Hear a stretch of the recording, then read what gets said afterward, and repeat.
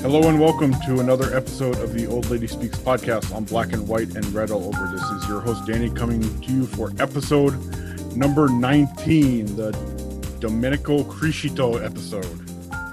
You know, it's hard when a guy wears number 19 for the better part of a decade, so options are limited. So we had to go back to the Ranieri days, which were appropriate because Juventus just faced the Claudio Ranieri managed team. So as you can probably guess, we will be talking about Juventus's big season opening win in Andrea Pirlo's debut. So let me bring in two of the three usual suspects since we are Chucksless this week. We've got Sam Lopresti. Hello, Sam. How's it going, Danny? It's good to know that at least two of my sports teams are not doing what Juventus did on Sunday, which is win games. Yeah. That is, the other two are to invoke the dearly absent. Not great, Bob. Yeah. See, we used to give Chuck's crap about Tim Vickery references. We'll see how many Chuck's references we can get in this week. And we've got Sergio Romero. Hello, Sergio. Hey, fellas. How you doing? Happy to be here. Quick question. Did anybody use the 19 when Bonucci was in Milan? I don't think anybody did. So. No, it wasn't issued. In memoriam. Okay, cool. In memoriam. All right, we will start with said game in which number 19 Leonardo Bonucci scored one of the three goals. And what a debut for Andrea Pirlo. I mean, it was something that I think a lot of us were entering with cautious optimism, although, drink the fourth wheel on our podcast, maybe was a little skeptical than the rest of us here, but we'll start out with this one or two big takeaways for either one of you guys. And if the Mexico International on the podcast doesn't say Weston McKennie, I'm going to be very disappointed. My first big takeaway is Chuck's was wrong. So there's that. I'm happy to report that. I'm ready to call that a win already. No, I think obviously, it was better than any of us expected. I think that's fair to say, right? I mean, I mentioned it in this week's grab back. I was happy with like a win, a solid 1-0 win, and a few flashes here and there, finally knowing what formation he was going to use. That's kind of what I was expecting. And what we saw was a squad that very much is on the same page, something that I was not really expecting to be like so easily seen and so quickly seen. So that was really, really good. Obviously, McKennie, a huge surprise. I don't think anybody expected him to start over Bentancur, for example, which was, a player that we all thought would get the nod over him. But McKennie started. He played great. He was fantastic. And obviously, the big surprise for me was Aaron Ramsey, which was a revelation. I mean, this is a dude who we all thought was at best going to be like a depth piece and maybe a trade chip to get someone else, and now he was like the second coming of Zinedine Zidane out there. Like, it was incredible. Like, his fingerprints were all over the game. That to me was the biggest shock. Like, the fact that this guy was there and we didn't see him for a whole year, and suddenly the first game of the Pirlo era he plays like this was truly unbelievable. That was my biggest takeaway by far, aside from Chuck's being wrong, of course. And it's amazing because I said this in my match recap. Ramsey was essentially playing the same trequartista role that he hadn't been very good at last year when Maurizio Sarri used that 4-3-1-2 and tried to experiment with that. So it was really incredible to see him doing all this stuff and just being the creative force that, that had he not been injured so much at Arsenal, he could have really grown into that kind of a player on a consistent basis. The thing, and here we go again. We'll talk about. I'll use a term that Chucks has used in the past on the podcast. The thing that really struck me the most was the match control that Juventus exerted in this game. You know, because Juve were up 1-0 for a really long time in this game, but at no point during that period did I think that the equalizer was imminent. Like so many times last year in 1-0, when Juventus was up 1-0, you'd just get agita because you had, you know, you were waiting for that one guy to miss a kick or scuff a pass or do something, and it would be 1-1. And at no point on Sunday did I feel that worry about, you know, this, you know, potential coming equalizer, which I can't really remember the last time that was a thing. Like even Allegri's last season, there was like this constant nervousness about that. And here all of a sudden we get a team that just absolutely dominated a game. And yes, Sampdoria isn't the absolute greatest, but they have a very good coach. They have some good, you know, they have some good pieces. And, you know, you saw at the beginning of the second half, Ranieri inserted Gaston Ramirez back into the 11, and Sampdoria for a second got a much bigger sting in its tail. There were a couple of shaky moments in the 51st, 52nd minute that were like the one time where I was like, oh no. But then it just went right back into that rhythm, and Juventus just never looked like they lost control of this game. And that, if they can take that and do it against the bigger teams, then we have the makings of something. Because this exceeded all of my expectations. I thought we'd be able to beat Samp. I thought we'd maybe be able to, you know, slog our way to something like 2-1. But this was a different pot entirely. Yeah, I think the match control was the most surprising thing to me because, like you, Sam, I'm sitting there at 1-0 going, okay, a second goal. You know, we've seen what this defense can do last season with a 1-0 lead, and it wasn't all that impressive. And then all of a sudden it's just 1-0 still and 1-0 still. And, you know, obviously, you know, Ronaldo's missing some chances, and, you know, some other chances are going high and wide, and it's just like, okay, second goal. You don't want 1-1 to happen, and it never happened. And that was the most surprising. And it never felt like it was going to happen. Exactly. And maybe it's just the year of what last season was, which, you know, is a legitimate year because the season lasted 12 months. It's kind of conditioned me to kind of maybe expect a 1-0 lead to not be a 1-0 lead at some point. Whereas in previous years under Conte and then the beginnings of Allegri, you felt pretty good about a 1-0 lead because the defense was so good. But now it's like, if they can control, and we'll obviously get into what's coming this weekend in a minute here, but if they can do this against bigger teams, then like you said, Sam, something good is going to be happening. And it was just a change for the better. And I think you said it in your recap as well, that Juventus is fun again. And after last season, just grinding through so many results. And, you know, we can probably count on two hands at most the games that we probably actually really, truly enjoyed from start to finish.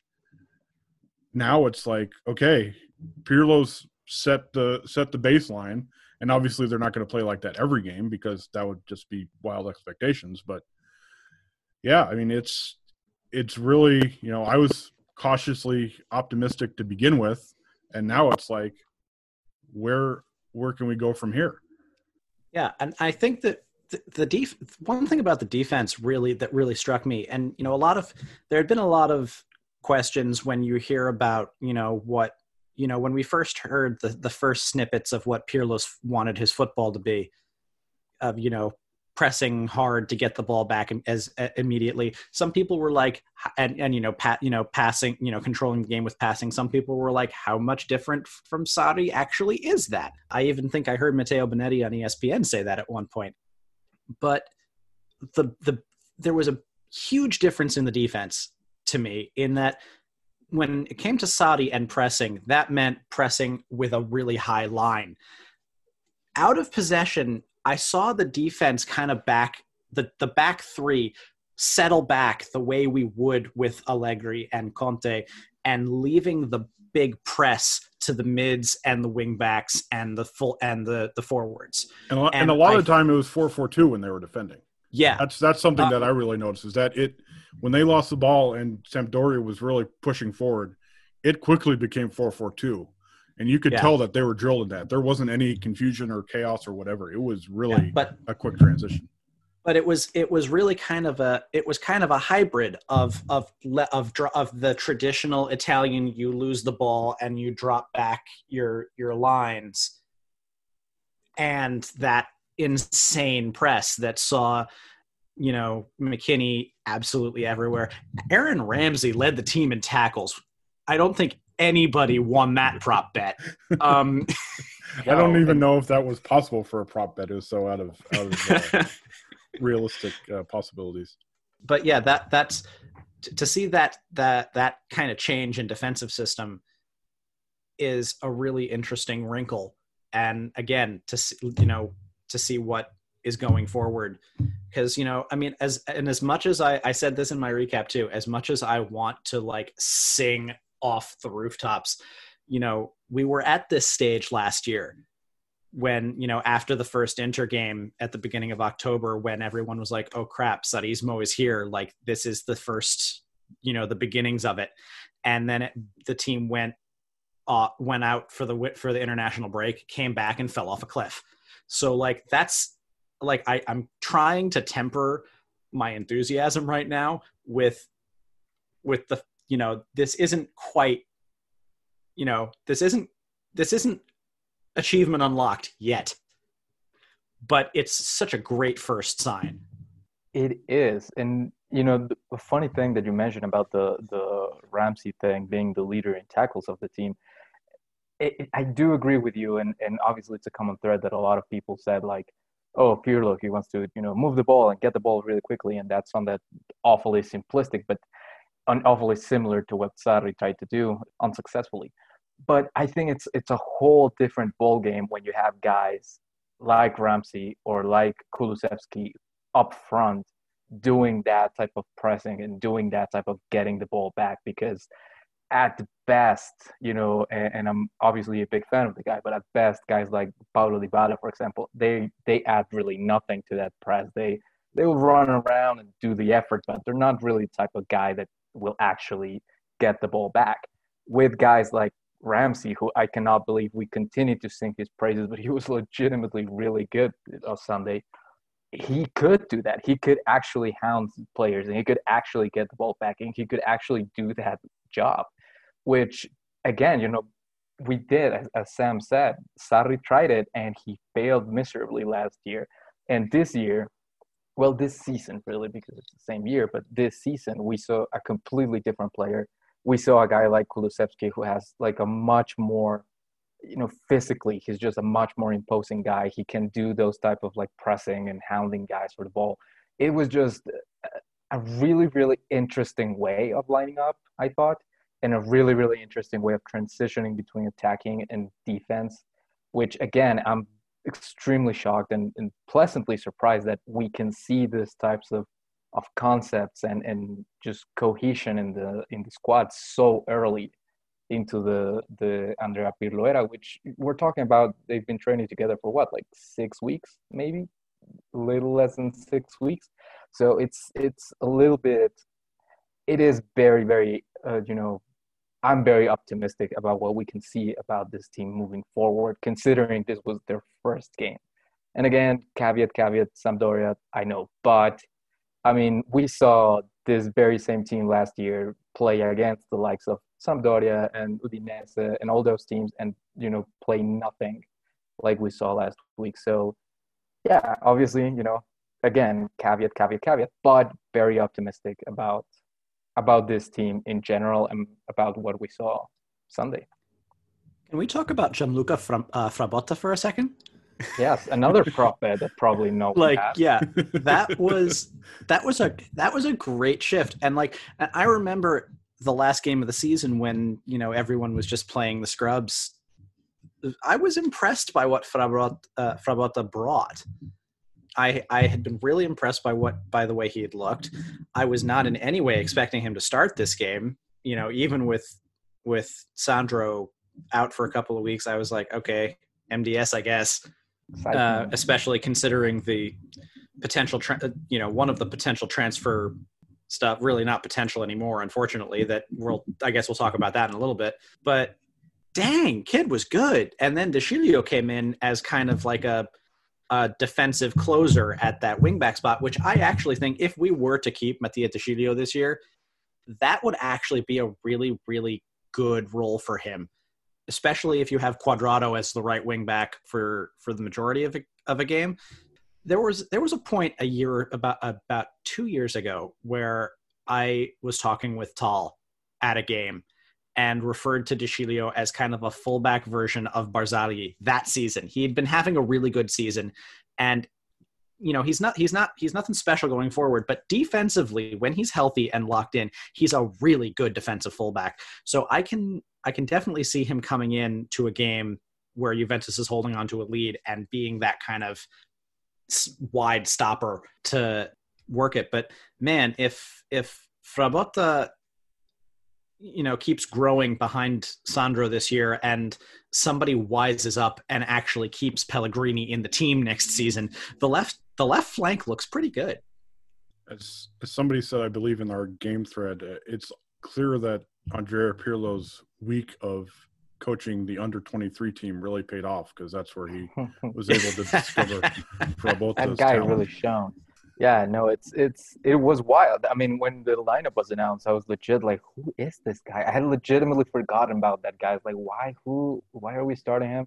Like, I know Sandro's injured, but still, like, I was very much ready for a lot of De Siglio, which, by the way, if you want the biggest proof that everyone's like very optimistic and all smiles, is like, we're all talking ourselves into Mattia De Siglio being good for whatever reason. Optimism is back, baby. Optimism is so high that everyone's like, yeah, no. He almost scored a really damn good goal yesterday too. Can we talk about that? I mean, he's on like 15, 20 minutes or whatever he played. He was fine. He was decent. I'm gonna give him that. He was okay.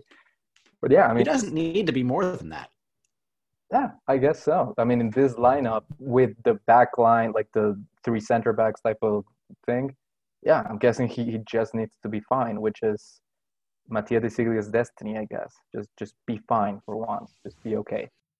Before we get to the transfer dealings of the day, and right before we hit record, there are obviously a few transfer dealings to talk about, or at least I want to touch on the midfield, especially because that was the big question mark coming into not only this game, but the season as a whole. And as we saw from Pirlo, it's very much a 3-4-2, which I think James Horncastle mentioned at points when Juve was attacking, it was almost like a 3-2-5. So how many times have you even thought of a 3-2-5 being at Juventus? The old attack-minded Juventus.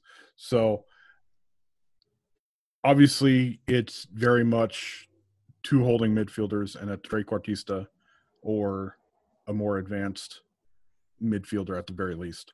And the Weston McKennie, Adrian Rabiot pairing, as we saw in the friendly against Novara, seems to be working pretty well, and they've got a lot of chemistry. And I mean, the amount of energy those two brought to the game Sunday was ridiculous. But yeah, I mean, what do you guys think of the midfield and just the kind of the possibility that maybe the midfield isn't as bad as we thought?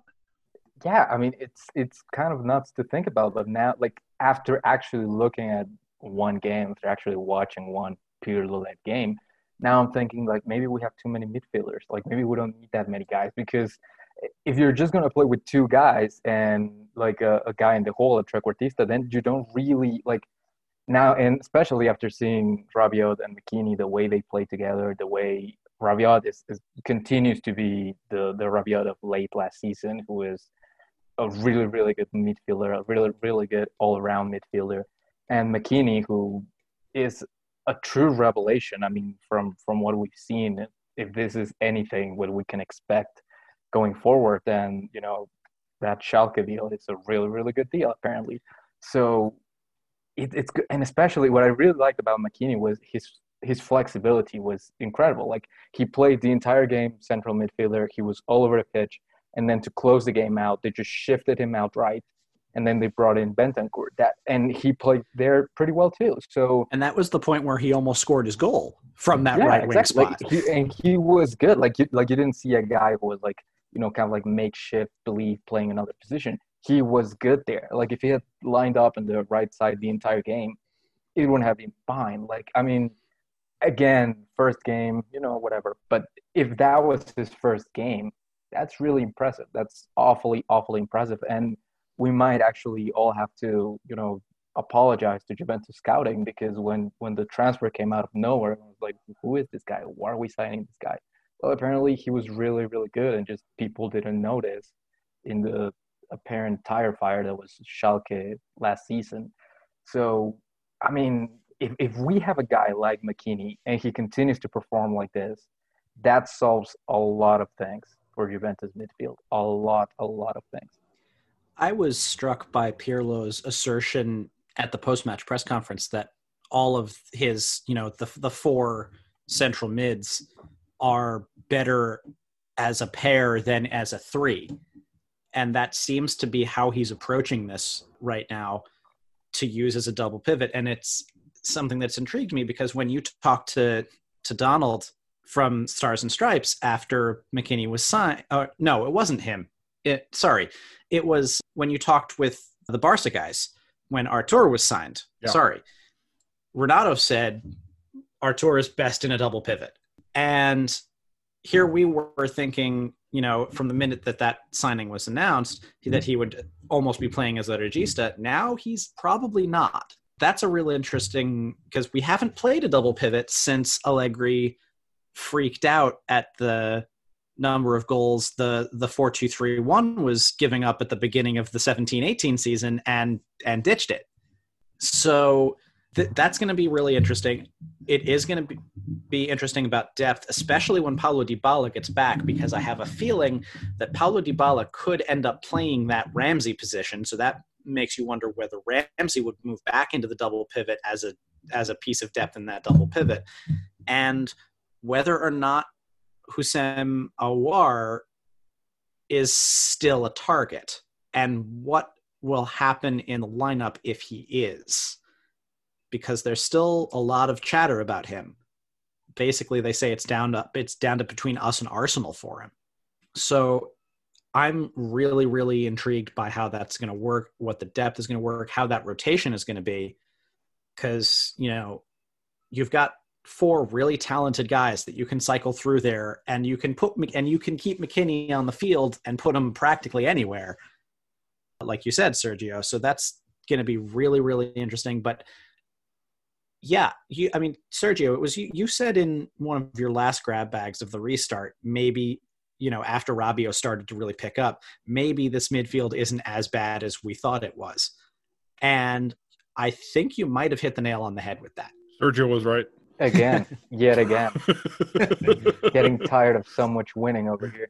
But, the thing is, like, and I was sort of right, but at the same time wrong, because I was pointing out to Bentancur continue to develop, and Rabiot and Arthur, and turned out that Bentancur nor Arthur actually played that much. Well, Bentancur came in for the last 10 minutes, but Arthur didn't even play, and it was really McKennie who kind of like held it together. So I mean, it's going to be tricky, especially if the plan now is to play a double pivot.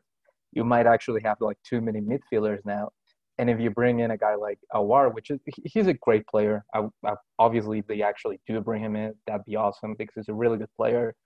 But now, like, you probably have to even sell someone or something, because now you have a lot of guys for two positions. So it's going to be really, really interesting to see. The thing is, and again, if this continues, if Rabiot continues with the level he's shown, and if McKennie continues to develop into the play to the level he's shown, and you still have Bentancur, and you still have Arthur, suddenly that midfield does look like pretty pretty decent, pretty good, and it stops being that, area of worry that we were thinking about, all off season and really all of the previous season too. Like it solves a lot of things for you, squad wise, to have those guys playing to the level they're playing. So let's see if they can keep it up.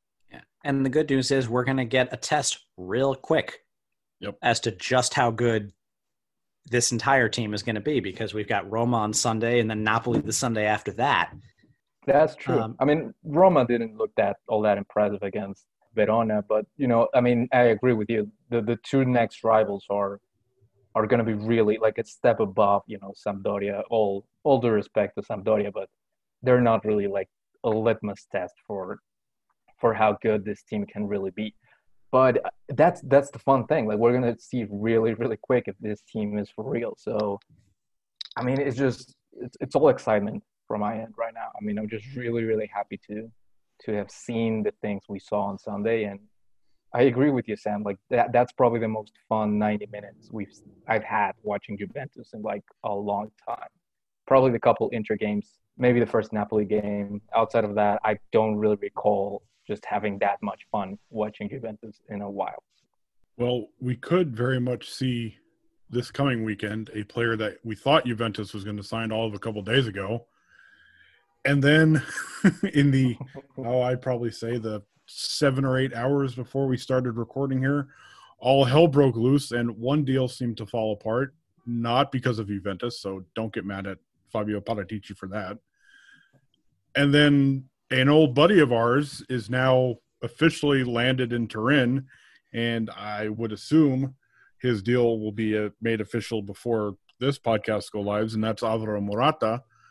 And the thing that surprises me the most, obviously, besides the fact that Morata is basically on the brink of coming back to Juventus, is that we've gone from Luis Suarez to Dzeko, maybe back to Suarez, then back to Dzeko, and then all of a sudden Morata out of nowhere.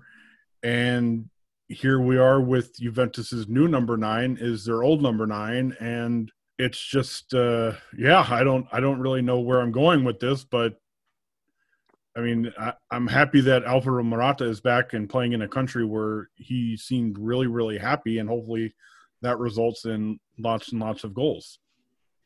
Here comes the new boss, same as the old boss.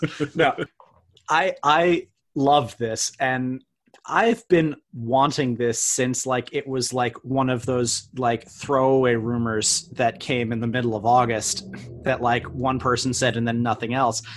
And I think, I've said this before, I'll say it again. I think this is, given the market, given the state of the market and the state of Juventus's finances, this is the best move I think we could have made at the number 9.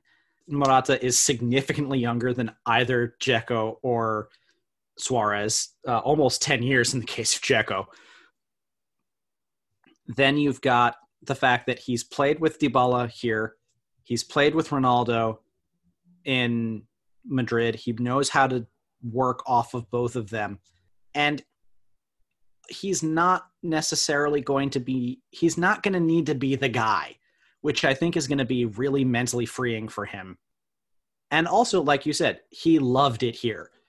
You remember that last game he played for Juventus when he won the Coppa Italia with that extra time goal. He was kissing the badge.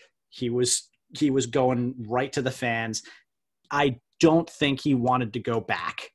And Real Madrid forced everyone's hand with that buyback. I personally think that if he had been able to stay, he would have stayed straight through until now. He would still be the number 9. The Higuain deal never would have happened. A lot of other things could have gone really differently. And I mean, think for a second of a situation where Pirlo has to go for broke and he throws Morata and Ronaldo in the strike pair and Dybala right behind them. If I'm a defender, that's frightening to me. Hell, throw Kulusevski in there as well. And and you throw Kulusevski throws Kulusevski on the wing. It's just one more option, and I think that's and as we know, Morata isn't, he's like Dybala where he's not totally comfortable, playing out wide, but he's capable of it. So it's flexibility. And I think that's what we're really starting to see from the squad is that Andrea Pirlo really has options to go in a lot of different directions. Yeah, it does create it creates a bit of a logistical problem for our club in New York, because before we went official, okay, this is a story. Before we went official, there was a guy that would come and watch with us all the time. His name is Vincenzo, and he was Italian, and he was, I think, in the US on a student visa. And the year that Morata left, he also left to go to I think he lives in Marseille now. He looks exactly like Alvaro Morata. He is an absolute dead ringer. And every time Morata would score at the bar, we'd all just dogpile him. And it is now clear that we have to go to Marseille and kidnap him and bring him back to New York. That's just obvious. We have to. Obviously. Yeah, no, I mean, I'm especially happy with this just because of whatever we can do to kind of like reunite that, 2015 squad that made the Berlin final. I'm all for it. Number one, just because I'm a mark. I'm extremely they could right now announce that they're bringing back like Patrice Evra, and I'd be like, hell yeah, like let's go. But not only because of that, but because of all, like as Sam mentioned, of all the other options that were being thrown around. This is just so much better than what the other options were. And listen, no disrespect to Checo. He's a good player. I'm sure that if he would have come to Juventus, he would have been fine. He would have been serviceable. But with the terms that they were throwing around, money-wise and salary-wise, he was like, this is a guy that you're going to get for like 16 million euros. You're going to pay him essentially what you paid Gonzalo Higuain. And he's going to be here for 2 years. And then you have no resale value on the guy. So it's the same thing that you were facing with Higuain. And then Suarez, he's like, yeah, he's better, but you're going to have to pay him a lot of wages. And, I mean, all of the other options had a lot of, cons against them. And Alvaro Morata, not only is he, I think he's still a really good player. It's 16 goals last season. That's pretty decent. But the terms of the deal that are being reported are outrageously good for Juventus. It's a 9 million loan for the first year with an option for a second loan for another 9 million the second year, and then an option to buy for 35 million on the third year, which if we're at that point, if Morata's been here for 2 years and he's been that good, that we can just say, yeah, let's buy him 35 million euros for a good striker in a normal market is really good value. So at that point, you have no risk. If he doesn't perform, you cut him loose after 1 year, or he is really good, and you can get a very good striker at a very decent rate. I mean, I think that's a really, really good deal.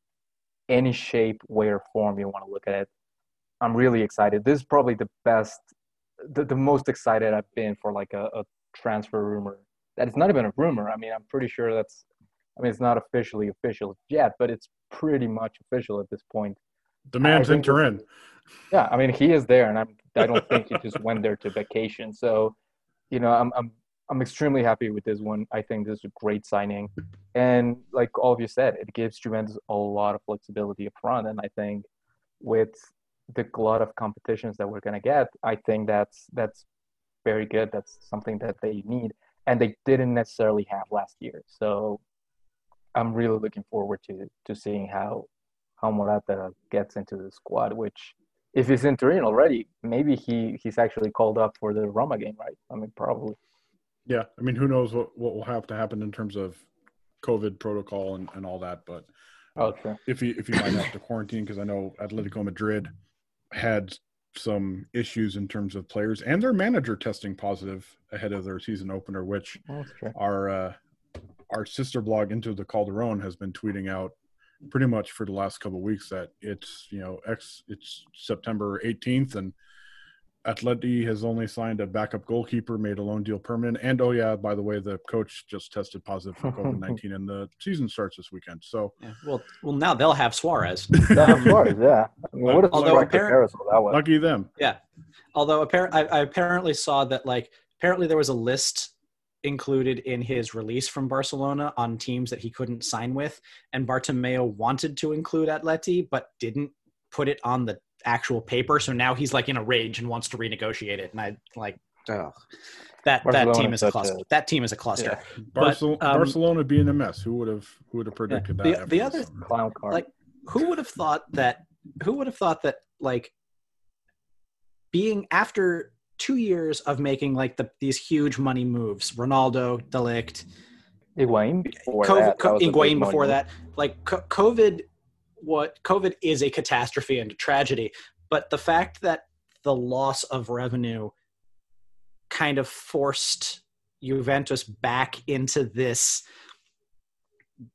getting the, almost Moneyball, getting the efficiencies on the margins, the lower money moves that have the potential of a lot of reward, without a lot of risk. All of a sudden we made that with McKennie. That's looking promising. Morata is relatively low risk given like you said, given the terms of that deal.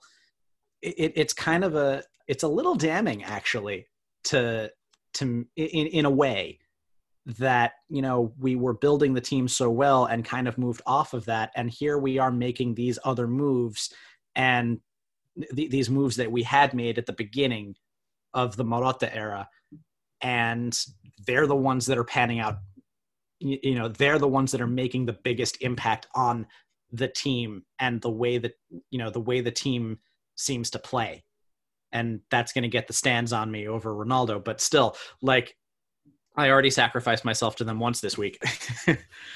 But it's really, really interesting to see that these kinds of moves are starting to come back into the Juventus lexicon, and the fact that they are at least initial indications that they're panning out.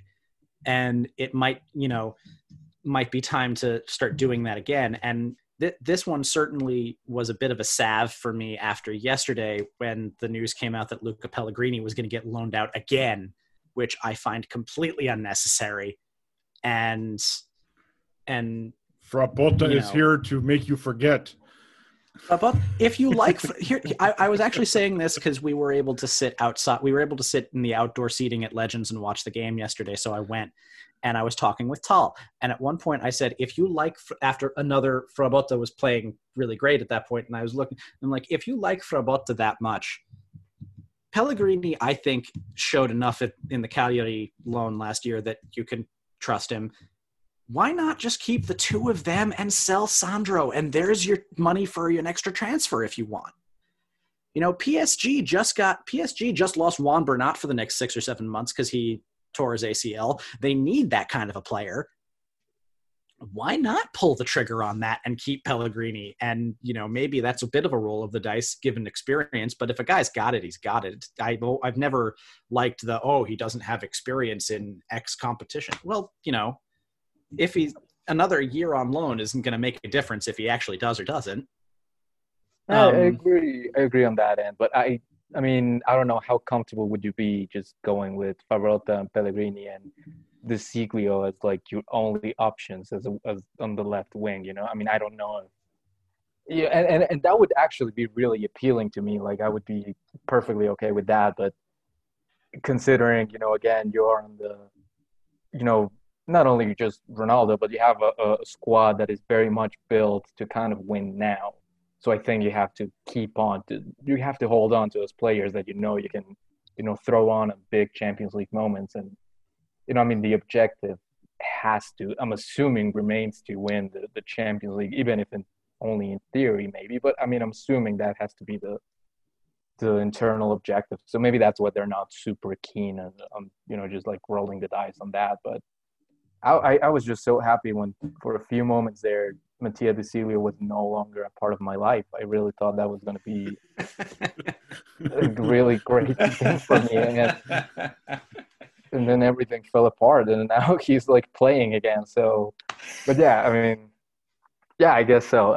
That's interesting though. I don't know if there's like a huge market for Sandro right now, but that'd be interesting, especially with what we saw from Frabotta, which was really, honestly, very, very, pleasing, surprisingly pleasing.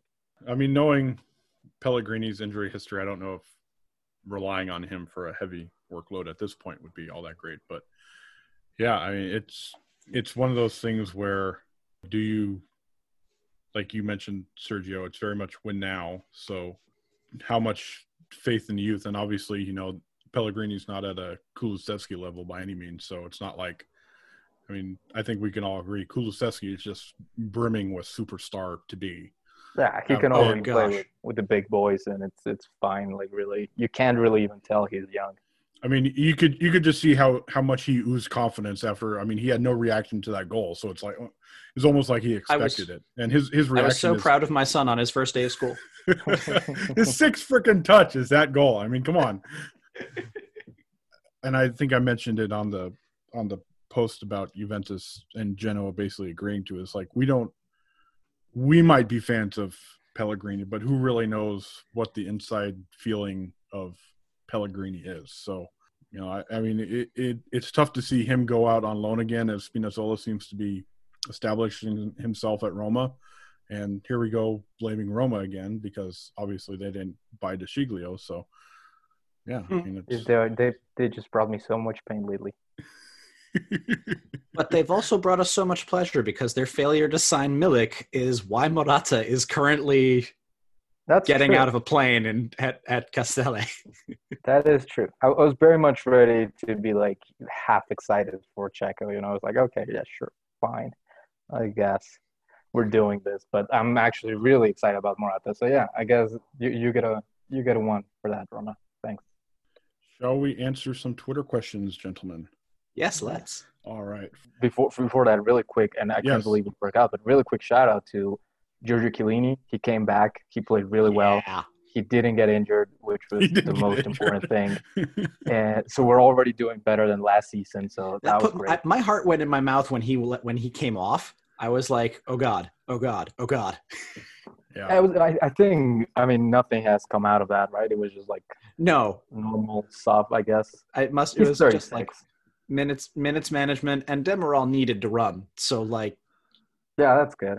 I mean, all I'm thinking now is like we're like a few weeks away from potentially seeing like a 3-man back line with Chiellini, De Ligt, and Bonucci, that's going to be really, really fun to watch, I think. As long as Chiellini gets through October unscathed, and there's an international break in there, so you never really know. But yeah, put him in bubble wrap. I would hate Mancini's to see him. Mancini's been good about like, you know, for things like the Nations League, and even in qualifiers of like alternating guys.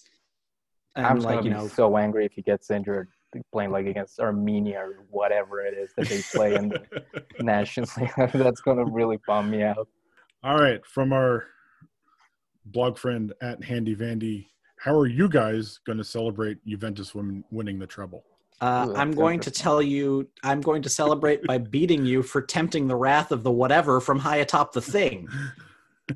That's how I'm going to. Yeah, that's my reaction. Way too early. Wrath, thing, top, don't. I would hope like at a bar, maybe, hopefully, if we can still do that in a year's time. Bars. That'd be fun. Remember those? The other time I was talking with a friend of mine, and for whatever reason, I was just like, I want a beer, but I don't want like a normal beer. I want like a draft beer put on like a frosted mug. Is that too much to ask right now? Like, and we were like, yeah, it just tastes different, and it probably doesn't. But I mean, it was just the thing. Like, I just want to be out with people paying for overpriced drinks. I never thought I would miss it so much. So yeah, hopefully doing that, God willing. From my friend Arthur Schmidt IV, and I'll tweak his question a little bit since we kind of know who's going to be the number 9 coming in here. While it's only one game and seeing Andrea Pirlo's tactic, do you think Alvaro Morata is the striker that makes the most sense? Yeah. I think, you know, like we said earlier, he is the kind of guy that can – I see him being able to work off of every single other forward that we have. You know, I think he knows how to work off Dybala. He knows how to work off Ronaldo. I can see him dovetailing really well with Kulusevski. And it's just going to be a really, really interesting Honestly, the thing about forwards, if we don't manage to sell Douglas Costa, what does he do? Does he like kind of just play as a weird segunda punta and just like jet around trying to do or sorry? I guess that's kind of what he did the last, like, I don't know, like 10 minutes. He was on the field against Sampdoria, like, which honestly, again, he will be like wildly overqualified to do that, but that's kind of a neat piece to have, right? Like, I mean, if you're winning or something and you throw him out there to run the counterattack, I mean, that's a nice thing to have. That's a nice luxury to have. But yeah, I mean, I just don't see a fit for him in this system right now, because he is like an out and out winger with no real other secondary position. So yeah, I mean, that's kind of interesting. I hadn't really thought about it because yeah, he really doesn't have a place in this squad as it's currently, presented to us. And he's not somebody like Bernardeschi who you could see being as a wing back, kind of like as a wing back, yeah, exactly, because he's done that before. And I think somebody, I mean, he did play kind of as an attacking midfielder when he was at Shakhtar. Yeah, he has done that, but it's not. That's a long time ago now. It was a long time ago, and it doesn't bring the best out of him. Yeah, exactly. I mean, the big question about Morata then becomes, where in this formation is the best place for Dybala? Is it as the segunda punta to either Ronaldo or Morata with someone like Ramsey in behind, or is he better in that hole where Ramsey was? I can see him causing terror in the attacking third from that position. He's kind of played it in the 4-2-3-1 under Allegri.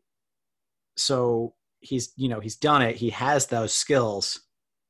It's going to be really interesting when he finally gets healthy to see what Pirlo's call is there. And something interesting that kind of relates to the question is that Pirlo mentioned in his post-game presser that he had talked with Ronaldo and that they were talking about maybe managing his minutes a little bit more this season, which would mean something that we haven't really seen in the Ronaldo era in Juventus is him getting benched like for a game or two, which he has been like the number one type of guy on the team sheet. If he gets those rests, a guy like Morata, it just gives you so much flexibility, which was what we were talking about. Now you could line up with Morata and Dybala up top, with Ramsey behind them, or with Kulusevski, or like it gives you so much things to do if like you don't have to fit in Ronaldo. And again, I'm not saying that you shouldn't fit in Ronaldo. He's a really good player. He missed a few chances today, but I mean, he did score one. I mean, he's a good player. You want him on your lineup, but if they actually do give him some rest and do bench him occasionally, which I think might actually be good for him, because last season we did see a few games for him when he looked gassed, he looked tired, he looked kind of sloppy, which is expected. The guy played pretty much every game. If they actually do manage his minutes and control like his workload a little bit more, not only can he be in the best position to succeed whenever he does play, but it gives you so much like room to operate and so many players to kind of like put in there and experiment with. And for that reason, I actually do think that Morata is probably the best player you could have gotten, because every other player is that number 9 striker, back to the goal type of player. Morata is not that.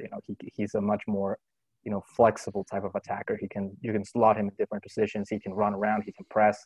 I think for what we saw, the early returns of the Pirlo era, I think Morata is probably the best. It's going to be really interesting too to see, because if you remember 6 or 7 years ago, there was a period where Ronaldo went on a really, really bad long-term run of form, and there was a lot of "is he done" happening. This was right before Zidane was put in at Real Madrid, and Zidane seems to be the only human being on the planet that has convinced Ronaldo to take games off, because during his time with Zidane, he would sit for against the 20th place team in La Liga every now and then, especially if there was a big Champions League game coming. And he went from that period where there was a legit, people in ESPN and stuff were like, is he coming to his decline phase?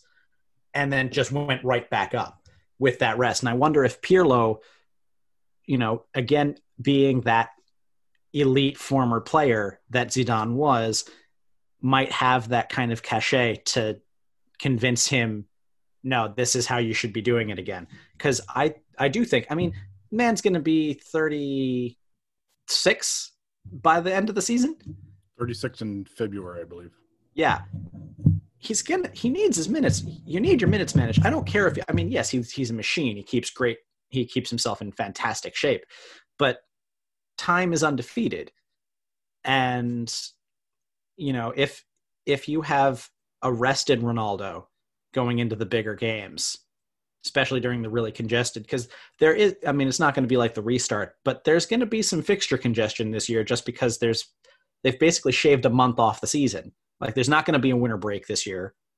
So I think that will be a really important aspect of Pirlo's managing, is to see how many games he convinces Ronaldo to take off to conserve his energy. Also, coming back really to the question, another reason why Morata is probably the best pick here, because he's young.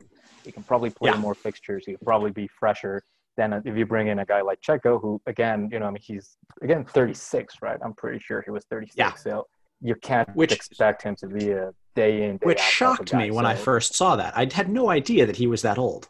Yeah, I thought he was like similar to Higuain, like early 30s, but no, 36. Yeah. We would have, his contract would have run out when he was 38. I'm just so happy that he's didn't 34. come to be. Thank you, De Laurentiis. He's 34. I could have sworn he was 36. Turned 34 in March. Still a hell of a lot older than I thought he was. Okay. That's right about what I thought. I don't know why I thought he was 36. It was stuck in my head for whatever reason. Juventus has been interested in so many players in their mid-30s. It's hard to yeah, they started to come together. Yeah, agreed. The main question is, now that Alvaro Morata back, is which one of his exes will Juventus get in the Champions League? There's a lot of them, aren't there? Because there's now Real Madrid, there's Atletico, there's Chelsea. Yeah. Out of those three, I would prefer to play Chelsea.